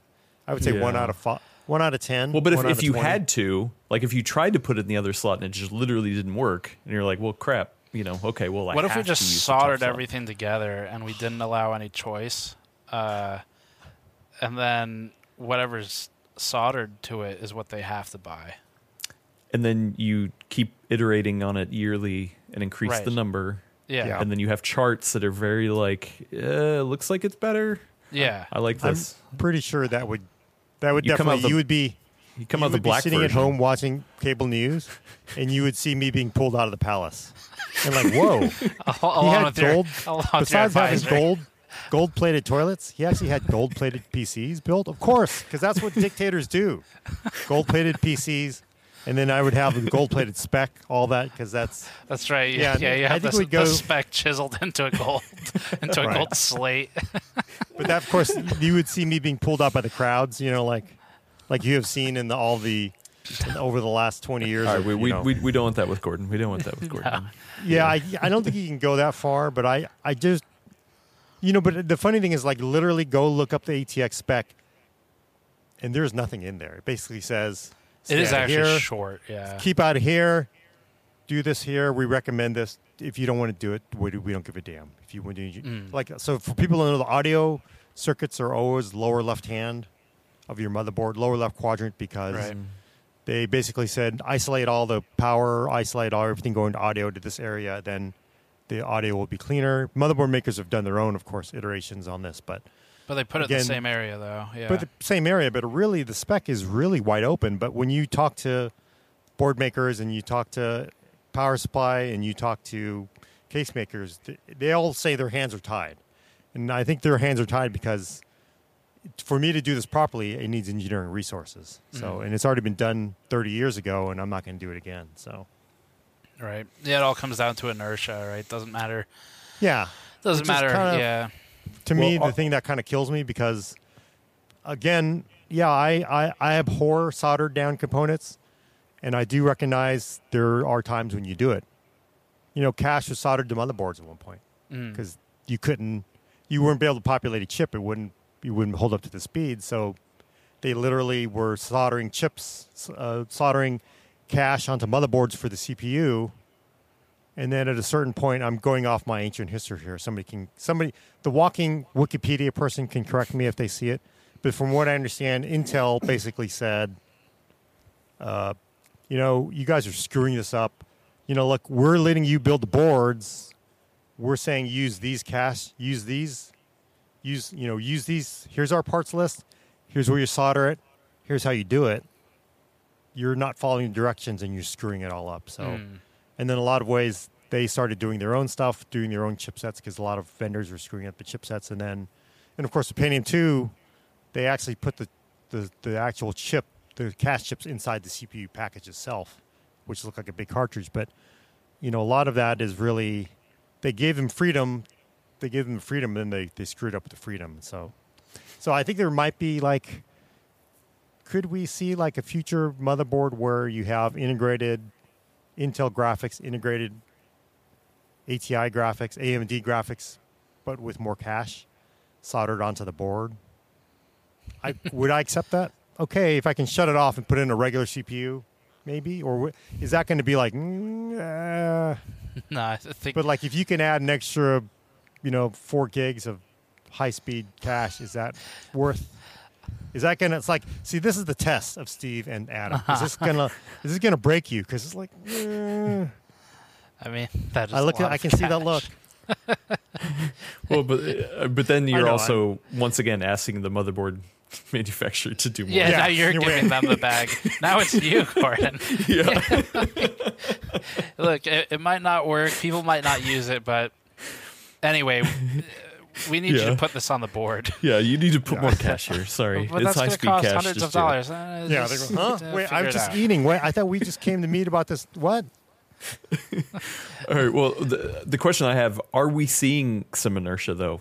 Obviously, at Computex, we there's more people soldering the connectors on the back, right? And like being like, hey, you know what? Whether it's for performance or aesthetics, like, hey, cool. There's no wires, no visible wires. Whatever. Yeah. Hidden wires, like.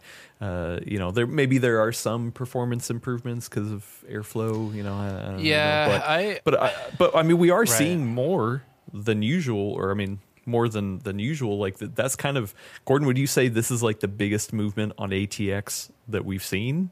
Yeah, and it's the most minor. It's the most minor thing ever in the entire world. It's like the most really. I mean, it's cool. I totally wholeheartedly support MSI Gigabyte and Asus and anybody else doing these reverse connectors. If they're going to follow a spec eventually, I think I fully support it. It is definitely the minimum amount of effort you could put into changing something after 30 years. And even getting here, it's just been like, oh my God. And even then, there's still a lot of people who are like, this is stupid. Well, Corsair had that thing where, I forget the name of the power supply, but where it's got the flipped plate, so the cables connect on the opposing side. Crap. Yeah. I forget the name of the. Let's see. Corsair power supply with connectors. Cables on the side. Oh, right. The side. Yeah. Shift power supply. There we go. Yeah. So shift your expectations. Right. So I mean that works well. I feel like with the concept of moving cables to the back or connectors to the back, because it allows you the whole thing can be shortened up then. And I mean, I have in the past couple months, I mean, between reviewing CPUs and whatnot, I have built a number of PCs very hastily, and I'm like, okay, here's the part where I got to figure out which cables I want. I shove them through the holes that I think they're going to go in, turn it around, try to plug them in. Oh, crap, it's the wrong hole. Okay, let's reroute it. Like if everything was literally on the back like that. Yeah, management's easy. Yeah, it's like, oh, okay, well, right into the power supply, right into the motherboard. Boom. Right. Like, that would be nice. Hey, Steve, what's the reception been to the Corsair Shift? Because, again, that's a really, that's a pretty easy concept to get across, and I'm wondering if it's selling enough where it's going to sustain itself past a Model 1, or... I don't know. Yeah, I haven't heard a lot about it since it launched. So, like, I know when it launched, I did pay attention to some of the other media coverage of it. And I know Jay did a video. There were a couple other ones too. But I remember specifically reading the comments on Jay's video, and there were a lot of really positive, like, oh, this is a great idea. It's very accessible type of comments. So it seemed like there was, and I'm sure your own viewers can tell us in the comments, but it did seem like people generally thought it made sense. And I guess it does, because it is easier to access. You just have to make sure you have that panel clearance, right? Because now you've got the extra bulk at the back of the... Right, yeah. I think that's the thing that people are like, ooh, crap, okay, I like this, but it's not going to work with my case. Right, or you pinch it too much, and, it might cause other problems. It's okay to bend cables. Like especially 12-volt high power. Yeah. It's fine. Don't do that. All right, well, okay, so worst case scenario, Gordon, say like... 20 years later, we're looking at the ATX spec and we're still stuck with the ATX spec, and we're just like, oh my god, like are we just could we just be stuck with it for the rest of time? Yeah. I mean, look at the wheel. We still have that. Yeah. I mean, the wheel has been around for how many? Maybe thousands of years. And I'm sure there was someone just like Gordon in ancient Rome saying, it's time we get rid of this wheel. It's been around for decades. And frankly, there's a better way. If the wheel were sideways, the airflow would be better. If you look at the wheel spec, right. It's not really holding you back. All it says, it has to be round. Just got to be round. That's all we're asking. By the way, motherboard makers, you're bundling it. Oh, why us again? I mean, but yeah, is it that bad if we just stick with what we have? I mean, compatibility. I think that's the thing people always say. Like, hey, you know what? I have my 12-year-old power supply that I just want to use again. Yeah, I get it. I have this case, this earlier case that they don't make anymore, and I want to keep using it. Well, I guess what I'm saying is, yes, the wheel argument is good because if it's so, there's been a lot of innovation to ATX. I don't know if it's that good of an argument. Yeah. It's kind of unfair. But you don't really have to change it. It's a logical fallacy. But go on, yes, continue telling people how great my argument was. I do think, because again, I think, it's, and I admitted this in the beginning, because unless you can have an overwhelming improvement that you can sell to consumers, it's going to go nowhere. So it's entirely possible we're stuck with it forever. But the reason why I've been pushing for this for a long, long time, just to be open-minded, is because I've noticed over the years, and we've all done this anytime you meet with vendors, it's always my hands are tied. I can't do anything. And I think what we're seeing now is maybe your hands aren't tied as much as you thought they were, because you've got side mount power supplies, you've got reverse boards, and I kind of feel like we're at that point where people might accept some change to make it better, because it doesn't have to wholesale. Because what I'm not saying is let's move to, and I realize, because since we're doing this as a dictator thing, so if we go to ATX to GTX, so we're going to go full on GTX, right? Oh, wait, can I do that? Because No, you need a different letter. Somebody has I was going to make the joke earlier. Anymore, like, we need to make a spec, the Gordon spec. Yeah. They're not using it anymore. They're not using GTX. You're right, they're not. They haven't made a GTX. So I thought that's how it worked with patents. If they're not using it. So, I mean, so you come up, I guess what I'm saying is the new spec would replace the older one. So I think the lesson, and here's my last, sorry, this is dragging on. People want to punch me in the face now. BTX. At the time, Intel had BTX, which was at the time the company was pushing big ideas and small ideas. The small ideas where the industry is going to come at us with pitchforks and torches if we try to change too much, if we get too revolutionary with like BTX. So we're going to have basically, for everything, we're going to have a base standard. So basically everything based on what there is, and then we're going to have our shoot for the moon kind of stuff. So they went both ways. And of course, shoot for the moon went nowhere. But what I sort of see this is we improve it enough that it would last us for the next 20 to 30 years. Right. Because, I mean, the question is, can ATX really sustain us for the next 30 years? I mean, it's entirely possible because, there's smart people in this industry, and you give them the fixed ingredients, they're going to still make something amazing. So, yeah. But I'm wondering if it's. But again, you're going up against Qualcomm, you're going against Apple, you're going against Nvidia with ARM. If they can solder everything down and they can have high-speed interfaces that make us look like we're going backwards, then where does that leave us? To me, it's a little dangerous. Scenario where you need Intel's help again or AMD's help to reinvent the spec, but. I do think with the thing that's sticking out in my mind through the whole conversation is specifically dual chamber cases and how popular they've gotten the last probably 4 years, I guess, where there's so much more that can be done with those. Because right now, shove the power supply back there, and when I say dual chamber, I'm talking about like O11 type stuff. So, you get the power supply back there, you've got a bunch of hard drive cages. But those aren't really being utilized by most people, I don't think. And so there's kind of this, we have all of this space we can do cool things with. We don't have any ideas other than let's throw 4 hard drive cages back here, and maybe we'll make them hot swap as a nice feature. But there's a lot more that can be done with that space. It's just that it would have to come from someone other than the case manufacturer, because there needs to be a component to use the space. So yeah, maybe there's something you could do there. But I feel like the minute we get an O11D type of one with the reverse connectors, because I mean those are showcase builds. Like they're those cases, you buy those because you want to show off your parts, and like having the cables routing around. I mean, you can kind of make it look cool, but like imagine if you didn't have to. Right. Like, I think that's that could be an inflection point. Yeah. I was thinking of, and I can't think of it. I was just trying to find it. Remember Thermal Take? Yes, I remember Thermal Take. Well, I mean, but They Thermal still Takes, exist. they still exist. They're not gone. What I'm saying is the good old Thermal Take days. The good old Thermal Take. No, but there was a Thermal Take case where they had chambers. I can't remember the name of it. Oh, it was a the big level 11? 10 or 20. That's not the one that's inverted so that the back connectors are at the top. Well, everything was chamberized. You're talking the one that was like, it's the level 10. Look up level 10 Thermal Level Take. 10. So what you basically, I'm going to do for the audio listeners, they basically had a backplane that would be normally in your case.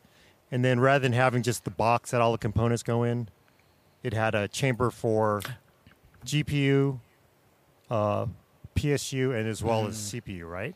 And Yeah. they made a lower-end, cheaper version of that case. But the original one, everything was separated. A good memory on that. Yeah, I'm looking at the because there was the level 10 GT.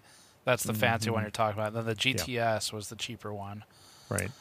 Unfortunately, it's out of stock on Newegg. I can't get one. Yeah, no, it's a vintage collector case now, Adam. And the level 20 was that case. They told me the tooling when we covered it. They told me the tooling for that case was over $700,000 just for the tool, just to make the case. It's like the stamps and all that stuff. Yes. So that's exactly what they mean by their hands are tied. Because we made this box. And we don't. Please help us. Please buy We're this not going to case. do any. Yeah. Please buy this case or. God. Yikes. Okay. Yeah, I think people, they will never understand the investment and the time it takes to recoup that investment on a case that you're making $40 on or. Right. Yeah, low margin. Yeah. CTX? Has there been a CTX? There was AMD actually had a DTX. There's CEB. There was. I think CTX is the next letter we can use, right? That's There's true. LTX. There's A, There's there's actually- B. Yeah. There is a DTX, though, isn't there? Yeah, there is a DTX. There is a thin Should we go ITX. ETX? There is a WTX. There are many. Yeah, there's a lot. Like the Gordon WTF form. It's the Gordon. GMUTX. There we that go. might be. GMUTX. okay. I don't know how you pronounce it. No. Here we go. GUTX. Guts. Do you have the guts There you go. to implement the GUTX? Yeah. I just kind of wonder, whether, it's kind of funny because you mentioned that space for the power supply, Steve, and I was thinking, man, why not just jam the GPU in there and put a big-ass fan in front of it? So you just have one big heat chamber. Yeah, I know that. I mean, that's kind of what the sandwich-style ITX stuff is doing, and it works. Like in ITX, it works because in a lot of cases, you're avoiding recirculation. You can get the GPU as close as you want to the exterior panel, so it's got close You're access. taking sag off of it because Right, it's vertical. Vertical, yeah. So that's. I mean, Wait, so did we figure it out? Is ITX just the best way? Everyone should just start building small form factor. We figured it out, Gordon. Yeah. yeah, your favorite ITX. There's nothing wrong with that, and honestly, there's a lot ATX could learn from ITX. Right? A lot of the innovation is happening on ITX. Let's be honest, because a box is a box, but ITX is... There's where a lot of innovations happening. A lot of challenges, yeah. Yeah, because you got the engineering challenges because it's an inferior form factor because it's smaller than a big-ass box. It's a pretty I didn't hear you. You're cutting out. I'm sorry. It's a pretty simple concept. Real quick question. Maybe you would know this. Was ITX supposed to be a replacement for ATX? No. Or was it more like an addition? ITX, it was a longer story. It was shuttle form factor, right? Oh, yeah, I forgot about shuttle. So originally it was shuttle that claimed they made it up. And I'm trying to think. ITX, when the hell did mini ITX come around? That was part of it too, right? But it was originally shuttle form factor. And then somebody came up with a small form factor. And then I would say ITX is an offshoot of 2001, developed by VIA originally. Right, yeah. For mini ITX. Yeah.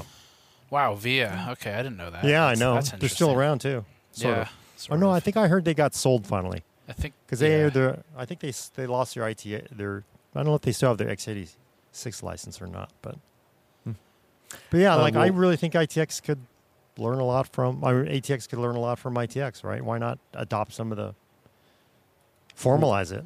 Right. One other thing I'd like to point out: Optimum Tech on YouTube did an interesting video, maybe a month or two ago, where he actually he did like 3D printed cutouts and directed airflow specifically from front to back and separated the airflow of the air tower cooler and the GPU. It's kind of chamberized everything. Yeah, and he ran into some problems, but once he got it figured out, he was like, "Oh wow, why aren't people doing this?" Obviously, then you cut down on variables. But but there is it makes sense because there's a crappier execution of that by large OEMs where I don't know if they still do this, but Dell used to put that Gordon, you probably remember the big green cone of shame they would put on the inside of the side panel, and it was just this funnel cone that terminated on top of the CPU cooler, downdraft cooler, and so that's it's a much worse version of the idea, but it would allow them to get, direct, okay, we know the CPU is getting all of this air and it's not fighting other components for it. The other components, they'll kind of suffer on their own, but we know the CPU is solved for. It sounds like what I saw the thumbnail for that video. I haven't watched it yet, but from what I saw on that, it looked like it better solves for, okay, we're going to make sure everything gets some air, not just the CPU. But yeah, just being like, you got intake and it'll figure it out. And right, yeah. By the time the MOSFET blows up, they're out of the warranty anyway. Who cares? Yeah, definitely you could argue CPU could use the cooling, and it's not even the CPU, but it's all the power for it these days. That's it does feel like you want to cool your GPU first, but it's so weird that all the GPU manufacturers have decided no one's ever going to chamberize it, so they basically the GPUs themselves are literally chambers, right? Because they're so big. Yeah, they're sucking they create their own. Yeah. We'll keep working on this. We'll keep workshopping the GUTX spec. If you want to get in, large manufacturers, ring us up. Let us know. Licensing is available today. Yeah. Do you have the guts to get in on GUTX? I see what you mean. See, that's pretty aggressive. I like it. Yeah. Check back next week for your fix of PC Talk on the Full Nerd. To listen to us on the go, tune in to one of the places that can take an RSS feed, like Apple Podcasts, Spotify, YouTube Music, Pocket Casts, any of those. And if you do use one of those services, please leave us a review. Every time you do, Gordon comes up with a new motherboard spec. or offload another cost to the motherboard manufacturer. Right, we'll give them another bag to hold. there we go. Hey, can you hold this for a second? Yeah. Oh, you know what I wish they would put in though? They need to put in postcode indicators and like a little cheat sheet. A little cheat sheet. They could just do that. Yeah. They just print it. Just one more item. What's a nickel? Yeah. Well, luckily, I think a lot of them have stopped putting discs in. I feel like, or at least on the high-end ones, I don't see discs anymore. But I would like that, though. Why not take out some of the other useless stuff? Sorry. Yeah. Sorry. Well, actually, or you can get a mod mat that has a little cheat sheet for the front panel connectors at gamersnexus.net. Store.gamersnexus.net. God, That's damn. right. All right, let's take the whole thing over again. In fact, I just got my 15th anniversary shirt. Oh, did you? Got it in the mail. I just got it in the mail. By the way, where can I buy one of those? If I wanted somebody to buy one of those, Steve, where can they buy one of those? Well, they were on store.gamersnexus.net. Yeah, those are out of stock now. Yeah. Oh, well. Although we do, when this video goes up, we do have a new glass. It's not out like right now, this instant, but it will be. Oh, nice. So we have the actual full written website is being relaunched, and it's been completely redone. And actually, I think a friend of yours as well, Wendell, is the one who rebuilt it. So he re-architected I've heard of this Wendell it. Gentleman. You have heard of him, yes. They speak of him in whispers. Yeah. Don't say his name 3 times, or he'll appear. He'll appear in a server rack. Yeah. He'll teleport through server rack. Yeah, he rebuilt the website. So that's what I launched in 2008. We made a hard switch to YouTube when I just didn't have enough time to do both of them. And I've always wanted to go back for written content, and now we're doing it. So we're converting all of the scripts into articles and getting it back. That's awesome. Yeah. No ads. There's no ads. Definitely go check it out. Yeah, maybe we need to buy some ads on there. Nope. Put the full nerd right on. I will give you that one for free. In fact, that'll be the banner that'll be the whole top of the site. It'll just be your face right in the middle of it. No, GUTX. We have to promote the GUTX. Anyway, we need to wrap up the show. Thank you, Steve, for coming and hanging out. Can't wait to check out the awesome stuff that you have coming up. And thank you, Gordon, for hanging out as well. Always good to chat. Continue to do what you need to do for your health, and come back and keep joining us. So I love having you. So yeah, it was a lot of fun. Thanks, guys. Yeah, good times. No, I'm glad I got off my chest now finally after all these years. Yeah, ATX. There you go. I know nobody had ever heard about it until now. So, yeah. Anyway, thanks everybody. We will catch you in the next one. Bye.